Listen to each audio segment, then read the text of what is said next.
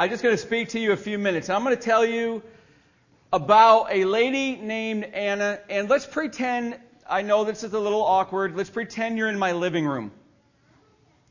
And we're talking together, and I'm just telling you about somebody that really not a lot of people know about her. There's not a lot known about her. In fact, there's 3 verses in all of Scripture devoted to this lady. And all 3 of them we're going to look at tonight. So what I want to do is pretend. I want to imagine something different. I've never done anything like this before.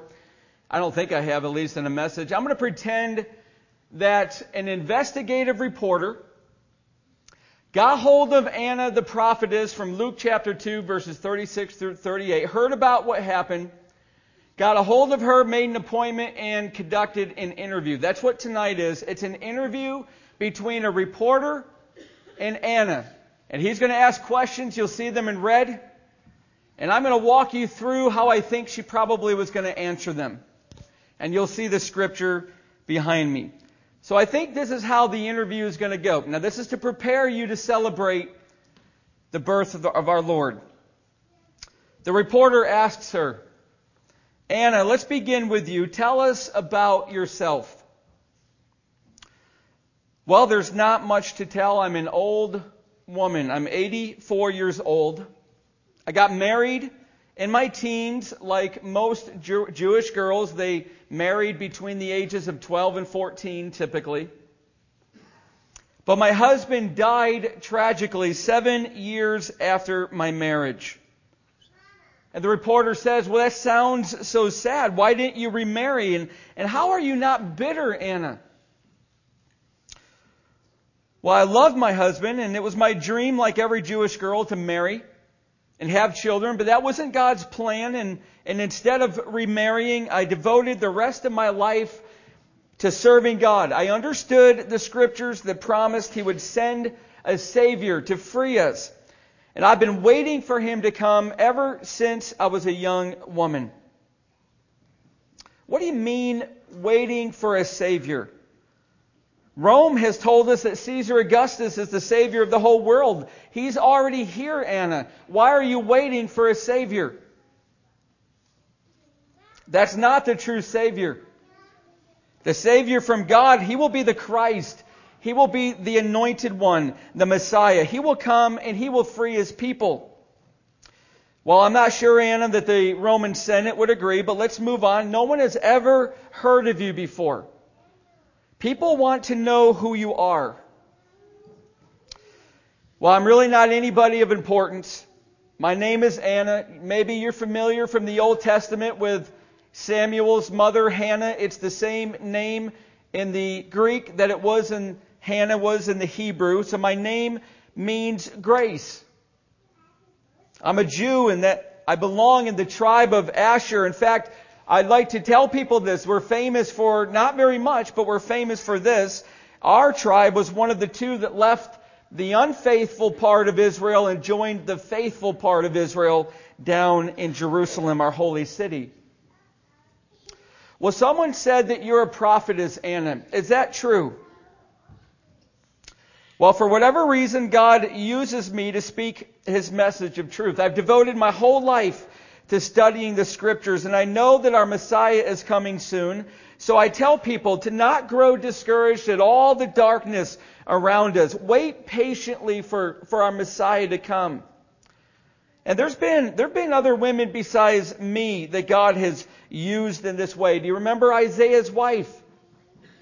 Do you remember Deborah the judge? Do you remember Moses' sister Miriam? All of them, they all were called prophetesses. Well, Anna, you just said that there's darkness all around us. What do you mean by that? Well, you see, we have a pretend Savior that's sitting on the throne of the Roman Empire. And we're not our own people. We're subjected to Rome. We're slaves to Rome. And Caesar Augustus, that empire, he put a wicked half-Jew murderous despot to rule over us here in Jerusalem. And until Gabriel came to Zechariah the priest a little over a year ago. Listen, it's been 500 years since an angel has appeared to anyone in Israel. It's been 430 years since God sent a prophet to speak His word to Israel. It's been 800 years since any Israelite has ever seen a miracle from God, not since the days of Elisha. It is dark right now. It is spiritually dark.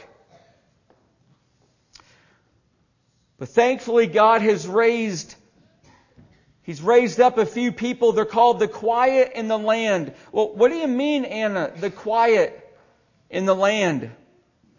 Well, look around you. Anna says to her interviewer, look around you. We're sitting in the temple. And we're doing this interview, and all around us are thousands of people, and many of them priests. In fact, you might not know, but we've got 20,000 priests. And they're all divided into 24 divisions, and there's almost 1,000 priests per division, and every division serves 1 week at a time, twice a year. So there are thousands and thousands of people all around us. And of all these priests, almost all of them are corrupt. Almost all of them are corrupt. They follow the rules of worship, but they're not waiting for the return of the Messiah. Many of them, they're wealthy, they're politically powerful people, but they've forgotten that they're serving God and His people. But there's a few faithful people like Simeon, like John the Baptist's father Zechariah, like his wife Elizabeth. There's a few, and they're faithful, and they're praying, and they're waiting for the Messiah to appear, and they're called the quiet in the land because they trust God and they're serving Him with all their lives. But Anna, the interviewer says, doesn't it bother you that you're a woman? You're considered to be less than a man. You know, my people have a better view of women than any other nation on earth. Granted, there is still a lot of discrimination against me from our rabbis. They're all around the temple, the teachers of the law. For instance, I'm not able to receive the same amount of instruction that men can. And they think a woman's mind is not fit to be able to study the Scriptures. But that wasn't God's view. That's the rabbi's view. And I've proven them wrong. And it does bother me that women and slaves, they cannot give testimony in court. But again, this is not my God's view. This is man's view. God loves me, and He's using me to bring glory to His name. And I'm content to serve Him with my whole heart. Anna, you do seem to be a remarkable woman. Tell us about the day that you met Jesus. And Anna's face begins to smile. People ask me all the time if I live here at the temple. I don't live here, but I spend every day and every evening, and I pray through the temple. I go through the court of the Gentiles and I pray, and I go into the court of the women and I pray and I fast. And until recently, or even just recently, I was worshiping in the court of women as I always do every day, and I saw Simeon. Simeon is an elderly man, and he's gesturing excitedly, and he's singing his song, and I look closer, and there's tears. There's tears streaming down Simeon's face, and he waves me over, and he introduces me to this young family. And I remember their names were Joseph and Mary, and they had this little boy, and he was only 40 days old. See, they had come to the temple. They had come to observe God's law to perform the purification ceremony and the redemption ceremony. You see, Mary was such a young mother. It made me remember when I was newly married, and Joseph, he wasn't much older, so young really, but what drew my eye was the baby that I saw Simeon holding in his outstretched arms. There was something about him that made my soul rise up within me. It wasn't that he was uncommonly beautiful, for there was nothing really striking about his appearance. It was what the Holy Spirit revealed to my heart that moved me to worship. This was the one. This was the one that I had been waiting for my entire life. The one that I had been praying for. Anna, tell us about him. Well, I'd love to. See, it's the only reason I have to continue living. He is Jesus, and His name means Jehovah is salvation. He is the Christ. It's a title. It's the anointed of God, the Messiah, our Savior. He's Jesus Christ, the anointed Messiah who's come to save us. Do you remember when the prophet Malachi had laid down his pen and he rolled up the scroll, the final book of the Old Testament? He had just written that one day, quote, the Son of Righteousness shall rise with healing in its wings. And when I looked at that baby, it was like the sun rose in my soul. And I knew that this was the one who would heal the nations. He was the one I've been waiting for, the one who would redeem His people. Well, Anna, we're almost out of time, but explain what you meant when you just said the Messiah would redeem His people. Well, you see, there are people waiting for the redemption that God has promised. He's going to save us. But most of my people, they think that He's going to save us from Rome so that we will no longer be their slaves and we'll be a free people again. But I know that's not the freedom that He came to give. He's not saving us from Rome or any other earthly army. It's freedom from the eternal death that sin brought to every one of us. You see, we're slaves to sin. We're slaves to something more powerful than the Roman Empire. And while Rome can kill our bodies, sin can kill our souls. The Messiah, Jesus Christ, He's come to rescue us from the power of sin and set us free to be with God for all eternity. That baby Jesus is our Redeemer. Anna, you are an amazing woman. And my last question for you is this. What will you do with the rest of your life?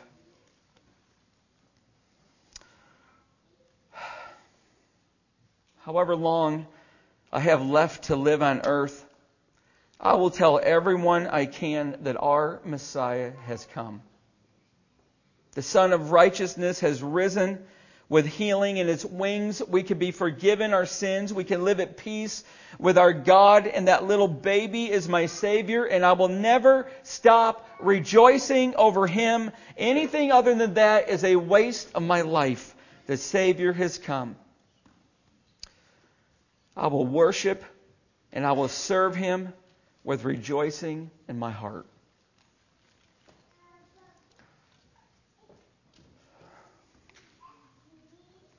Has the sun risen in your soul, friends, and brought healing to your heart? Has the Messiah been able to find a home in your heart through faith, that you put your trust into Him? That baby that we celebrate every Christmas is the Savior who can give you life eternal. Have you celebrated Jesus in that way? And can I ask you tonight, Christmas Eve, if you never have bent your knee to Jesus Christ, maybe this Christmas your eyes will be open and you will see that the tree, the Christmas tree, the original one, the cross, and underneath that tree there's a gift. It's a gift of salvation. Friends, listen to me, please. If you haven't listened to anything, just listen to this. It's got your name on it. You've all got a gift there. It's got your name on it. And you can reach out for that by faith, and you can open it by faith. And if you do, and if you open it by faith, you will be saved and you will be given eternal life. God will forgive you your sins, and He will make you right with Him and give you peace. That's Christmas. That's what Anna lived for. That's what we need to live for. Let's tell everybody about it. As the worship team comes back up here, let me close in prayer. Lord, thank You for Anna. Thank You for the prophetess. Thank You for her example, her love, her passion, her devotedness to You, Jesus. Father, we thank You that You have a gift waiting at the bottom of the original Christmas tree, the cross that Your Son died on. And Father, we can open that gift by faith. And when we open that gift by faith, you will save us. You will wash us clean from our sins. You will set us free from guilt and blame.